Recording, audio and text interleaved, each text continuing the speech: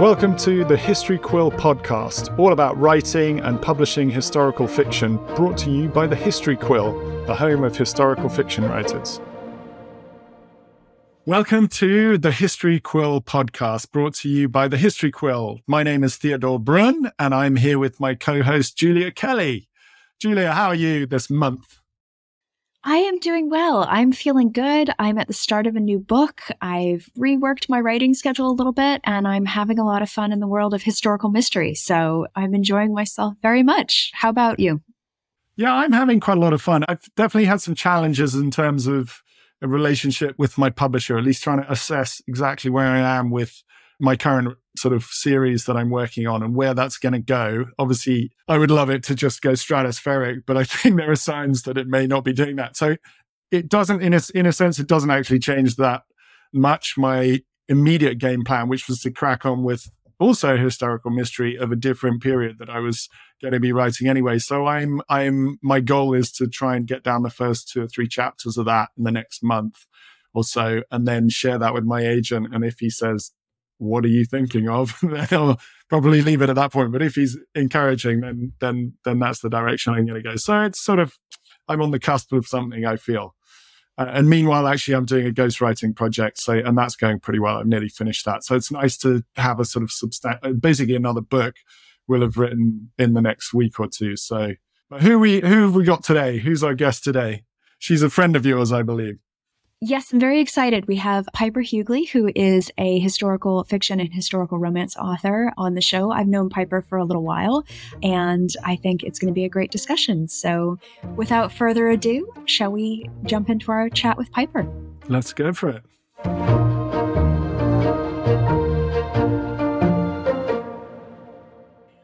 We are really excited to be joined by Piper Huguley, who is an author who I've known for a while now. And we actually are also represented by the same agent. So we have a little bit of a connection there too. You have a really expansive career. So I'm not even going to attempt to sum it up. I'm going to leave that to you, Piper. Can you give us a little bit of an introduction as to who you are and what you write? I never thought of it as expansive. I mean, I guess it is expansive. You have to say something about it. I guess. Okay. Yeah. Let's see. I have 2 historical romance series that are based on the history in the United States of African Americans there during the 20th century. And then I have 1 contemporary romance that was published by Hallmark Publishing. And then I have my historical fiction novel that's based on the life of Anne Lowe, who was the fashion designer of Jacqueline Bouvier's wedding gown when she married Jack Kennedy. Yes, I've been listening to it. I haven't got all the way through it, but it's brilliantly written, I have to say, and a wonderful voice that immediately sucked me right into the story. And actually, it was kind of a lesson to me because I have to say, fashion and crafting beautiful wedding dresses would not be like the first book off the shelf for me. So it was fantastic to actually just, be sort of the mirror held up to me a little bit and go, why don't you just expand your horizons in terms of the kind of stories that I would read as a reader, let alone as a writer. And then obviously I was reading up about you as well and gathering this former series where, at least correct me if I'm wrong, my understanding it was sort of loosely based around the idea of the Great Migration of African Americans sort of moving from the South. It was like a historical phenomena, as it were, of the 20th century. And I thought that was brilliant. And it made me wonder, that seemed like 2 quite different approaches between the historical romance of this general theme and then the very specific nature of like picking a real life in order to fictionalize and turn her story into a novel. How do you kind of get drawn into those different directions? Why was it that you've gone one way and then another in those 2 different examples? But it was all a method to my madness. It's all part of the same plan. So to me, they're quite the same. That's what we like hearing. Yeah, historical romance was a way for me to put my oar into the historical waters, so to speak, and to practice certain aspects of writing what Amazon forces us, and since they run a lot of things, forces us to call biographical historical fiction, in that there are characters, in particular one of my series that deals with the establishment of historically Black colleges and universities here in the United States, where I would bring in real life people into the stories and fictionalize them. So he gave me chances to play with that particular approach and method of history, for one thing. And another thing that did was, again, to give me even more familiarity, particularly with the series that you mentioned, Migrations of the Heart, with the history that would cover Anne Lowe's life. And Anne Lowe herself is actually part of the Great Migration. So looking at it from a general sense, and then looking at it and how it impacted her and her specific life, was all intentional backdrop for what I call phase 2, which is this lifting up, heralding, and writing about unknown Black women's lives who have managed to do certain kind of great things that people don't know about. I love the fact that there's a real, as you say, method to the madness. And was this a strategy from the get-go? You knew that you wanted to eventually write books that solely focused on these women's lives. Yes, and actually, Anne Lowe's aspect was a little bit. I've been working on someone else for some time, since 2017. So there are several, as we call it, people that I've been working with or on, that hopefully will see light of day. I don't know, maybe not, but I think they're interesting. I hope they do. But what draws you to them in particular? Is it because you feel they've really dropped off the radar, and that they, obviously there's a sort of personal interest and connection with that particular individual, but do you feel like they've kind of disappeared, as it were, out of the public consciousness? Because I know that your next book is about, correct me if I'm wrong, it's the daughters of two different presidents. Is that correct? Yes. So presumably they're slightly better known as historical or figures of history. So what is it that kind of draws you to an actual individual within that scope? Well, you bring up a good point, Theodore, the fact that not everyone's life deserves this kind of treatment. So there's that. But my thorough line, as it were, for a number of these women has to do with celebrating them as artists. So while Portia Washington and her father, Booker T. Washington, here we sort of have a joke of him when he was president of Tuskegee, what was known as Tuskegee Institute and now Tuskegee University. We've had a joke calling him the president of Black America, but he never really was a president. But it is like, that's how he was seen in his time.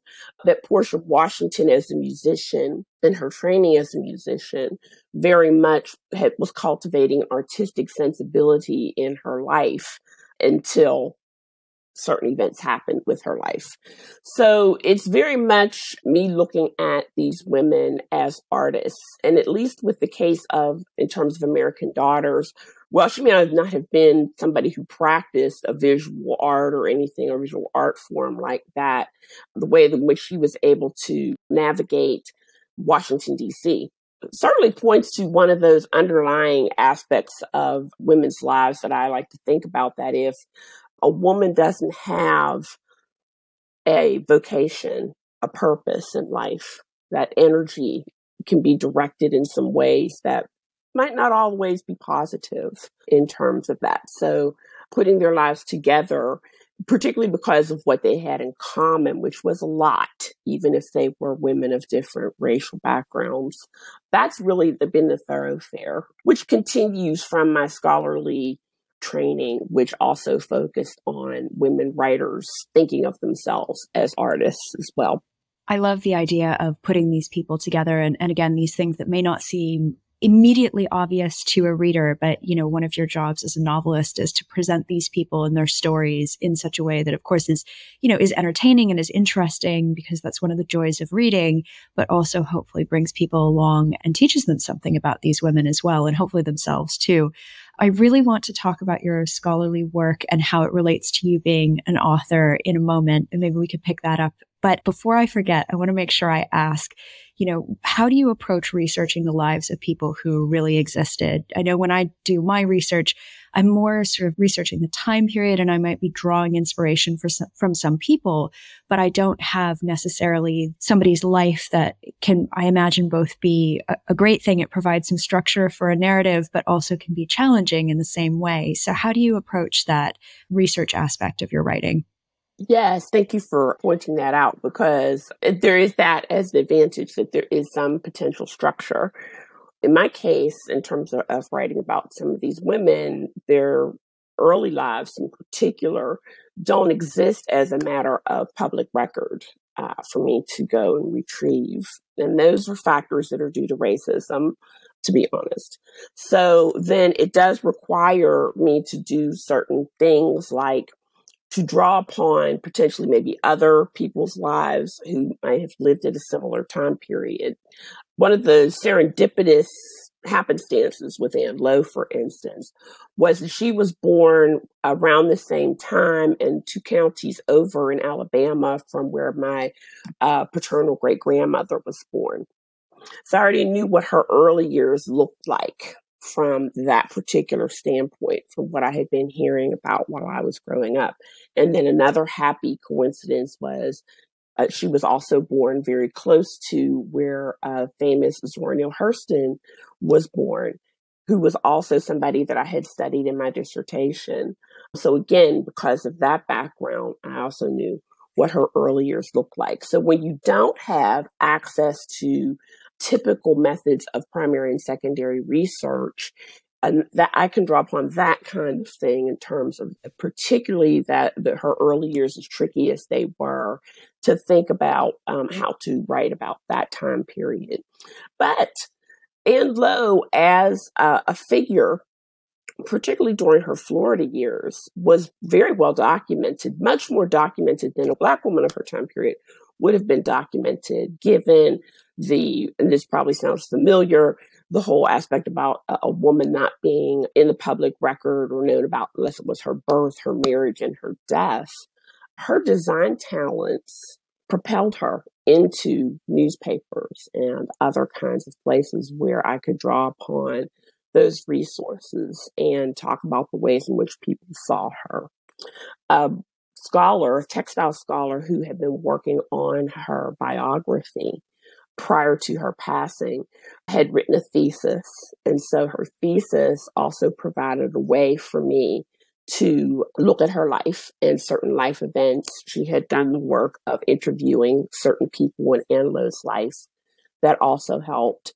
But what also helped, primarily because I had written this during the pandemic, was that there were many photographs of Anne Lowe's dresses, not just, how we might like to look at dresses from the front, but the inside of the dresses.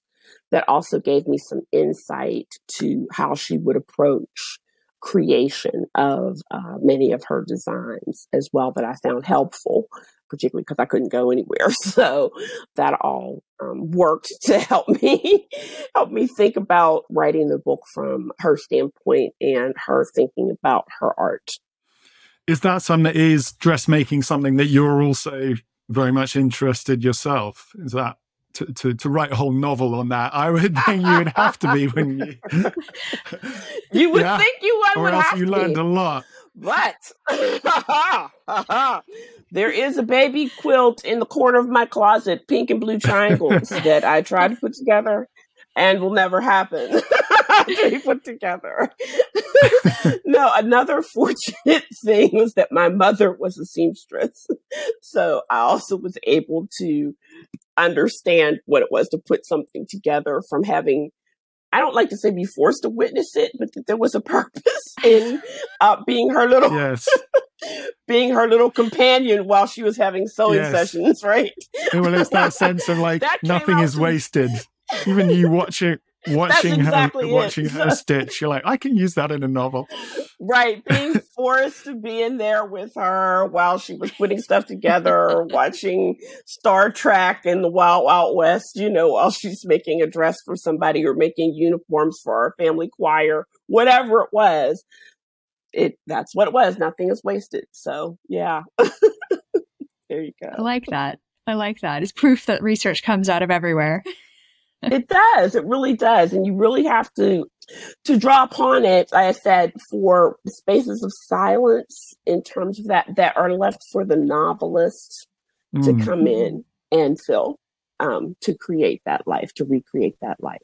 So, Piper, one of the things that strikes me with what you've talked about around researching, especially these times where you don't necessarily have the public record for somebody's life and you're having to draw on other aspects, how do you balance honoring somebody's life and honoring what might have been their experience with the fictionalization? Because I know I was very lucky to read your book on Anne Lowe very early, and there's some things that are really harrowing and strike me as being very authentic feeling. And that's where I'm quite frankly very impressed that some of that might have come from fictionalization, because it really is, her early life in particular is really challenging to read. But then finding out, of course, what happens to her later, it's incredibly rewarding. You've built all of that up for her as a character. So how do you balance those things?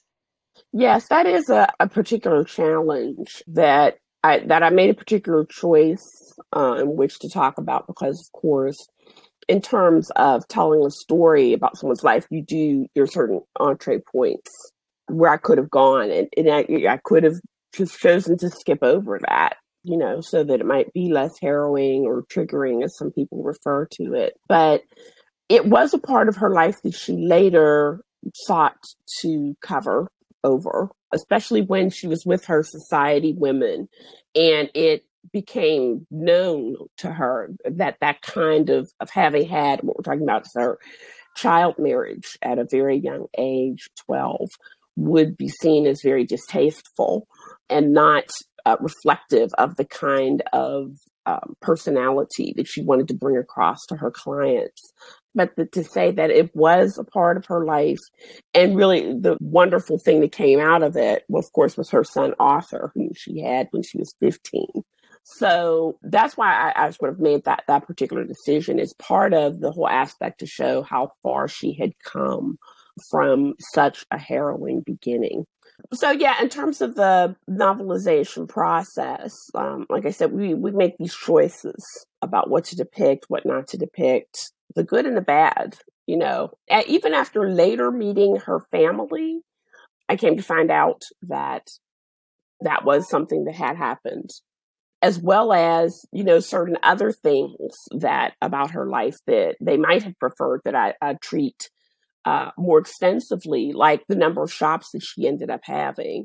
But I couldn't do that for every shop that she had. That would have bored the reader and pulled them out of the story. It's enough to say that she had incredible fiscal difficulty, right?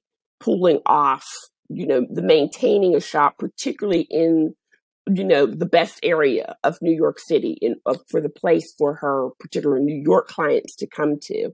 That would have ended up being repetitive or whatever. So some readers got it the first time around, particularly with, I don't want to spoil it for Theodore, particularly with what happens to her in terms of her financial difficulty. So yeah, those things are just choices that we have to make as novelists, and pointed out to her great-granddaughter, who currently lives in New Jersey, that it is a novel. And that hopefully, my hope in terms of writing it as a novel will put her as a person, as a historical figure who's worthy of further study out there, so that someone can come along and do the scholarly biography of her as that historical figure, as that artist that she deserves. That was part of my intention. That's quite interesting, though. I mean, it must be quite unusual to actually have a direct relationship with someone. People were literally the family of the subject of your particular novel. Did you find that a little bit inhibiting, or was it basically a positive? How did that sort of fit in the rest? That came after it was published. Right. Yeah. So there's no sense of getting license, or is it okay if none of that? That came after, yeah. Right. So the sort of the rule is, if they're a public figure, that they're up for grabs, in terms of historical fiction kind of treatment. But as you say, it is, there is a difficulty in terms of that. There is someone who I've been thinking about and hoping writing about here for many years, but her great granddaughters are very active in terms of maintaining her legacy or whatever, and have not given her life the historical fiction treatment as of yet. So I'm hopeful that my efforts might convince them in some way that I'm worthy to take her on in terms of that. But I don't know. We'll see. The thing to do really, Theodora, is to just pick someone who doesn't have descendants, Yes. and then to go from there. It is an approach. Yeah. During the course of researching and reading that, I knew that she at least had her granddaughter Audrey, because I had traced her to that. And then Audrey, I couldn't find out anything else. When you have a line of descent with females, of course, it's difficult because their names change and it's harder to track down people. So I was very delighted to come across Louise and to speak with her at length and hopefully get to meet her, hopefully later this year. But a lot of historical fiction authors, I'm not going to lie, do have that in mind when they think of somebody they want to write about. Mm-hmm. I imagine you have to. It must be such an interesting thing, especially if you're writing about the 20th century, that you do have those connections that are available, as good and as negative as that can be on both sides. So yes. Mm-hmm. You've spoken about your scholarly work, and you also mentioned, of course, your awareness that you hope that this, writing these books and writing about these women will prompt some scholarly work of other people as well.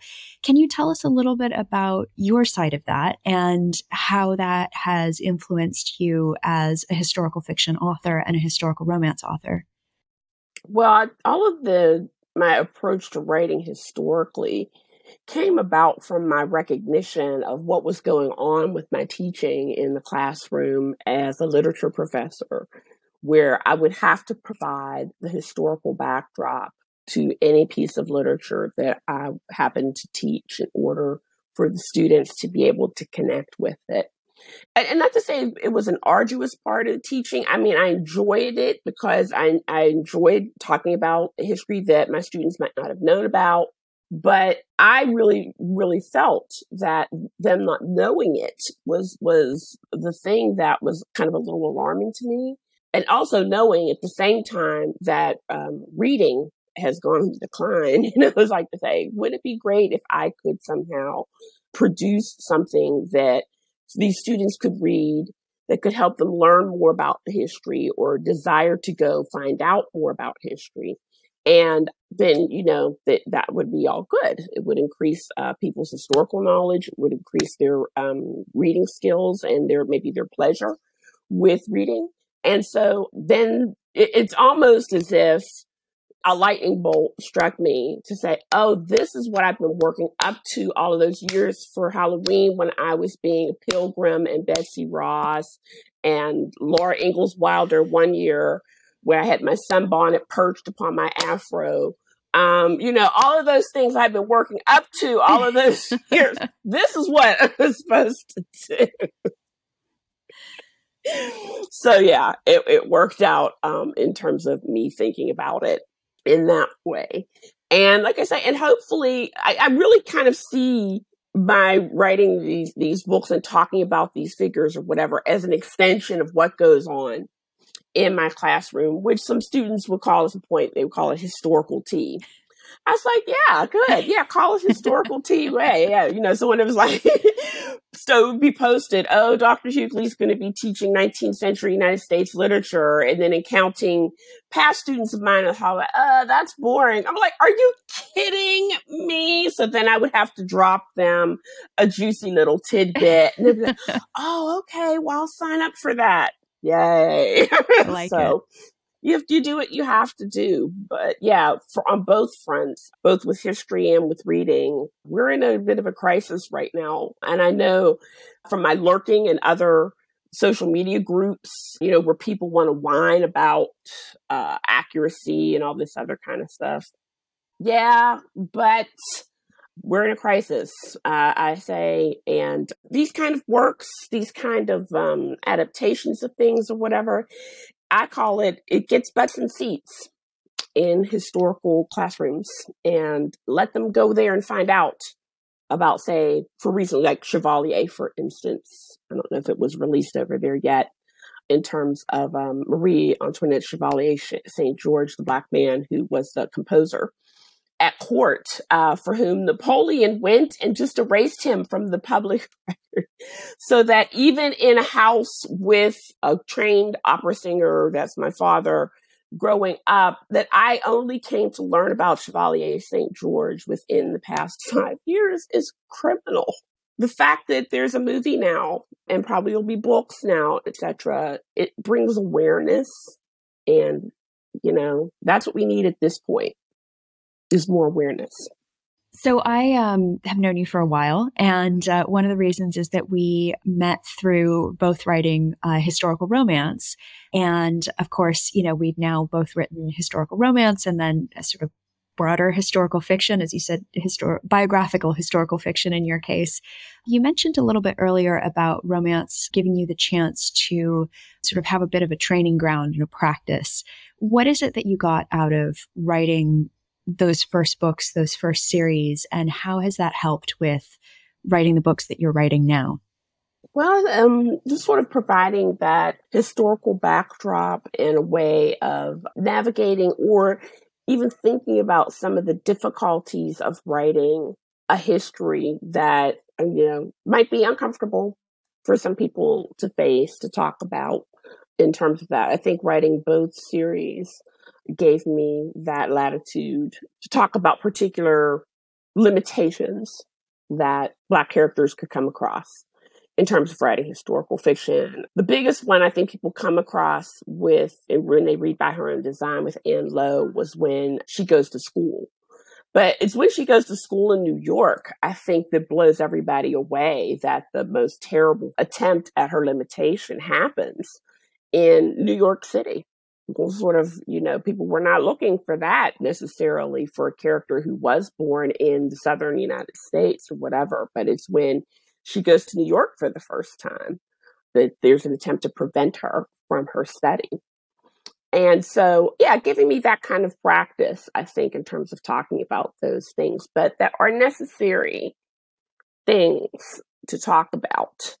I know that right now in this country, there's a movement afoot to try to prevent talking about these things. And as you're mentioning, because of writing about these particular incidents, I've been in the trenches for a while. I saw all of that coming years ago in terms of that, when one of my books was challenged in terms of the whole historically accurate thing that happened, that there could not possibly, say, have been a Black college graduate prior to our country's Civil War, but that's not true.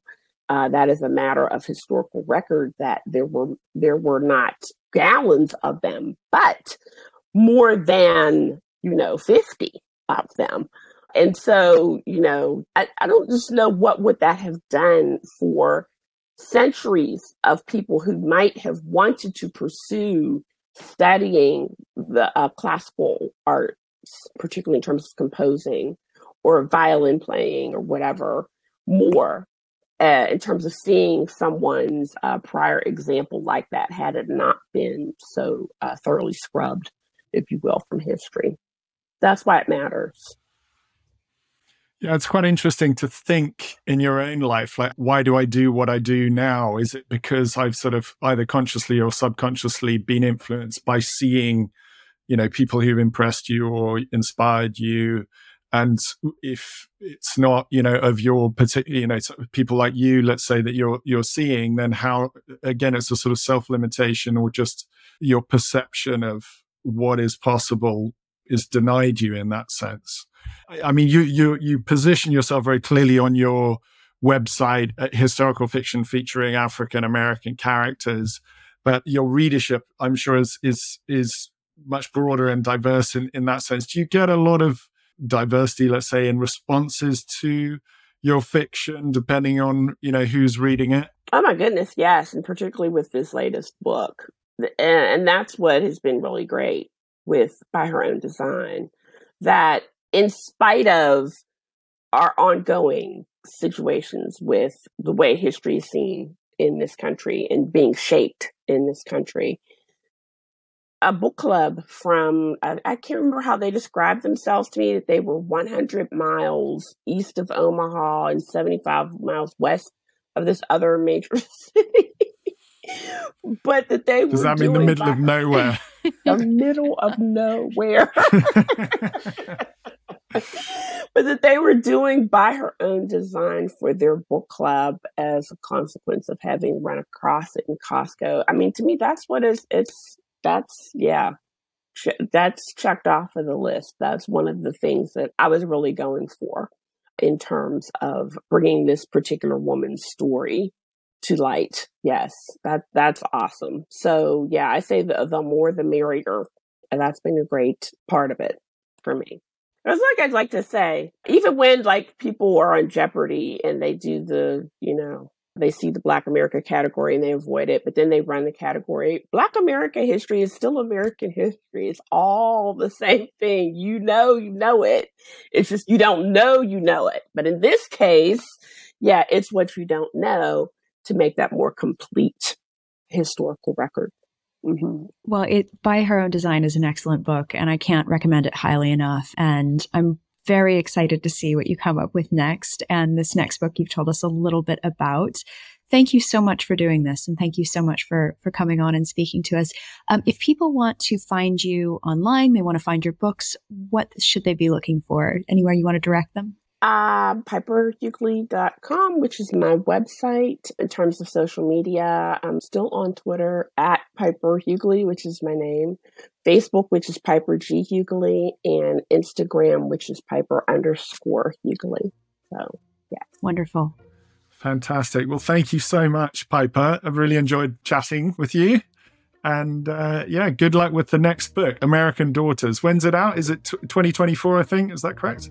Sometime in 2024. We're not sure what season, but sometime. Wonderful. Right. Well, we wish you best of luck with that. Thank you so much. Thank you.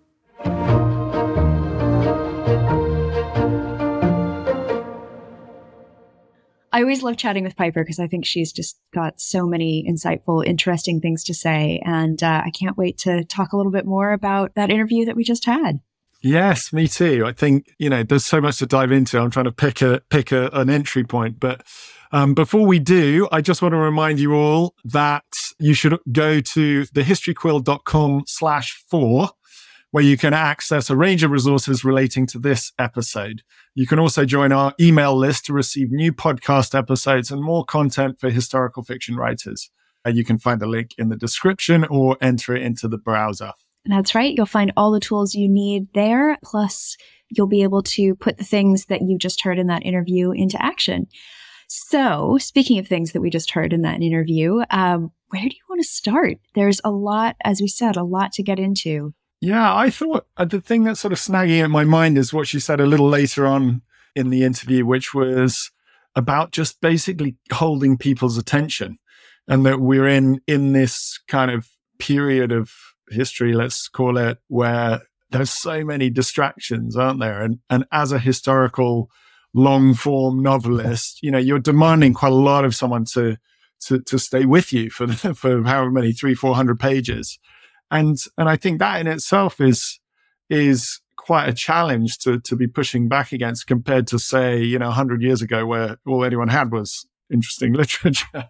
I mean, that's to simplify, but do you know what I mean? Like, do you feel that rub at all in terms of your own approach to writing? I think so. I think there's definitely that balance, and she addressed it when she was talking to us. That balance between the historical accuracy and all the things that we really focus on getting right, and also telling a really good story that people are interested in and bringing people along. I liked her story about sort of needing to tempt her undergraduate students into an European literature class by dropping a tidbit in, and she called it historical tea. So all the gossip and all of the exciting, interesting things that can come up. I really liked what she had to say about that, and I also really liked the responsibility that she seems to have for bringing things into more awareness in terms of the historical record. In particular with the stories that she's telling about about Black women in the United States, there's a real sense of if these stories don't get told, people won't know that they're interested and they won't connect with things and the scholarly work won't be done. And there is a real sense of responsibility there. And I think that goes so much further than I can ever articulate when I'm talking about why I write about what I write. I often say these are stories of women that don't get told, but she has a real sense of purpose and a real sense of the why behind why she writes historical fiction. I think it's really inspiring.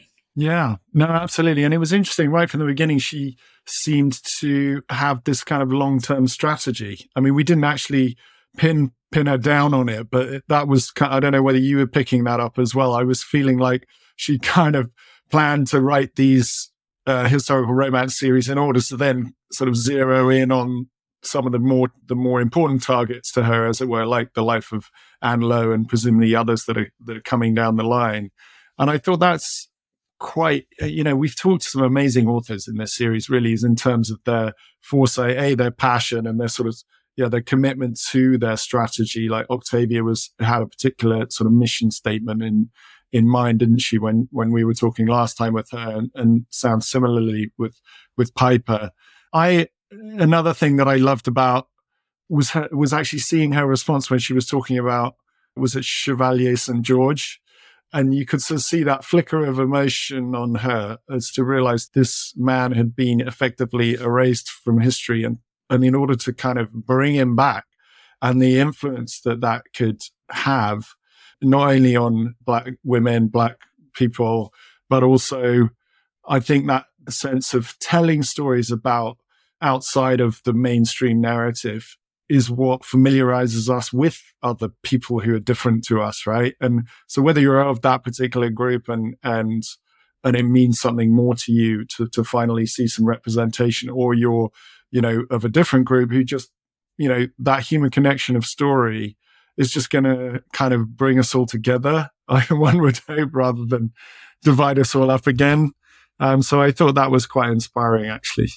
I love there's a proper quote or study, I'm sure, that could sum this up better than I can. But I love the idea that, fiction readers are inherently empathetic because you have to be in somebody else's head. You have to be going along with a character's journey throughout a book. And then you finish that book and then you do it all over again with different people, different time periods, experiences that are different than your own. And I think there's something really wonderful about that in looking at historical fiction in particular, because, my experience as a woman living in 2023 is completely different than anything that I write about. And it's completely different than quite frankly, a lot of the books that I read about as well. And so I like that reminder of how historical fiction can really bring that empathy out in readers and make people realize that the world is just a lot bigger than what they're familiar with.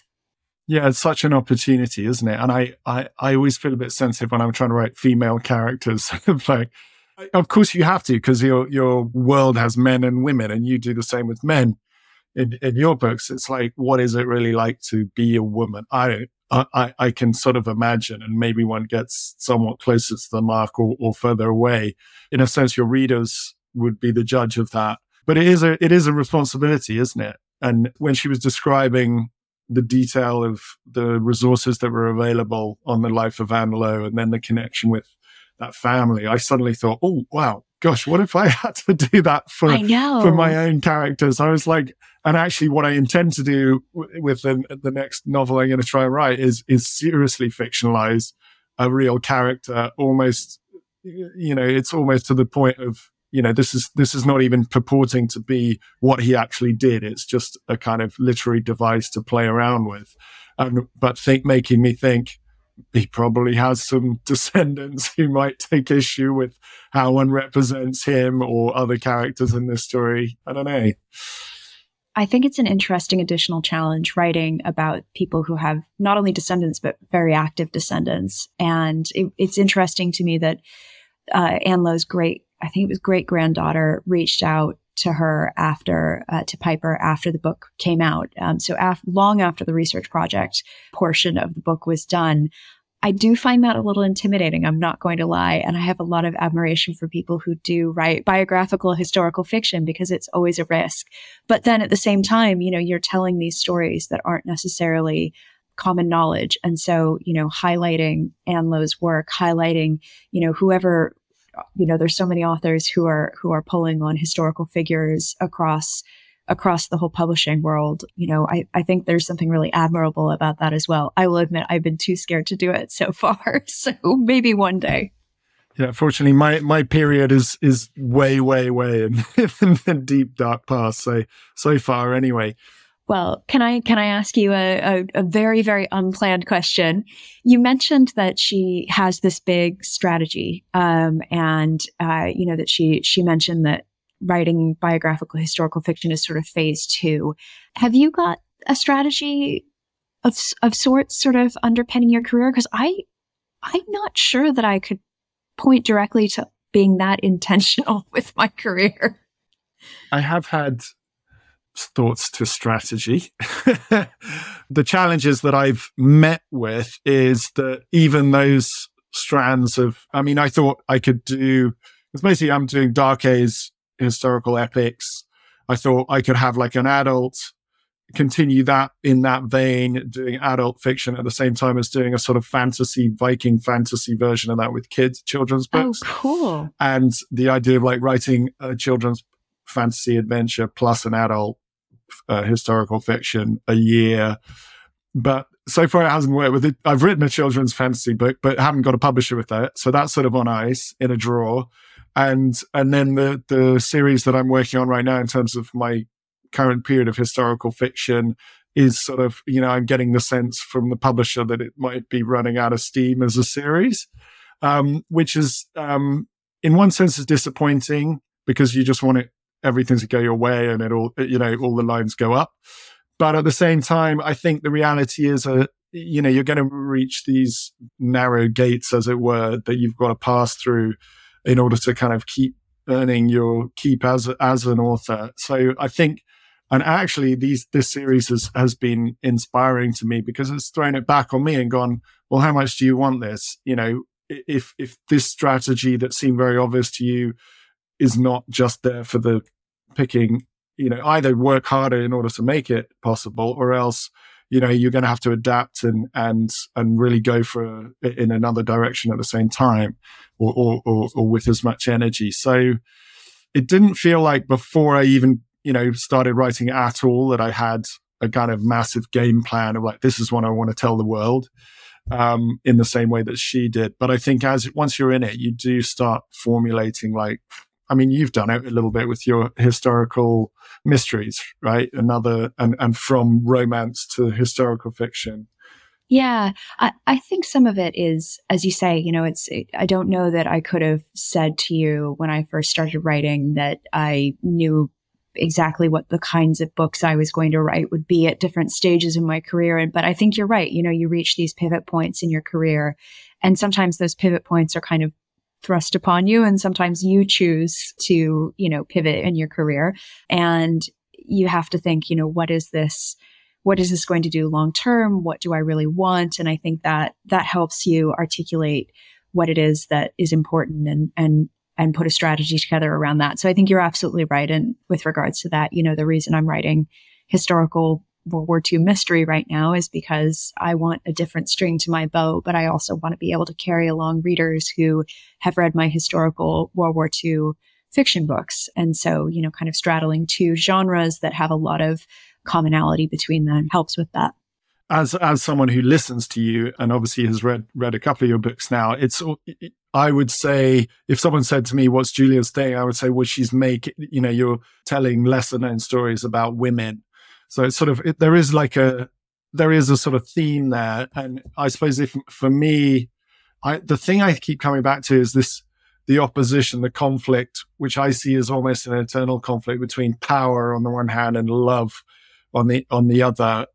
And sort of wrapped up in love is like self-sacrifice. And, basically it's kind of like the self-serving power versus sacrificial love. And like where which doesn't mean it's all about romance. It's sort of slightly bigger renditions of that. But I think those are the kind of, if there's a message that seems to suffuse the stuff that I want to write, it's more at that level rather than like, oh, I must tell this person's story or this group of people's story, I think.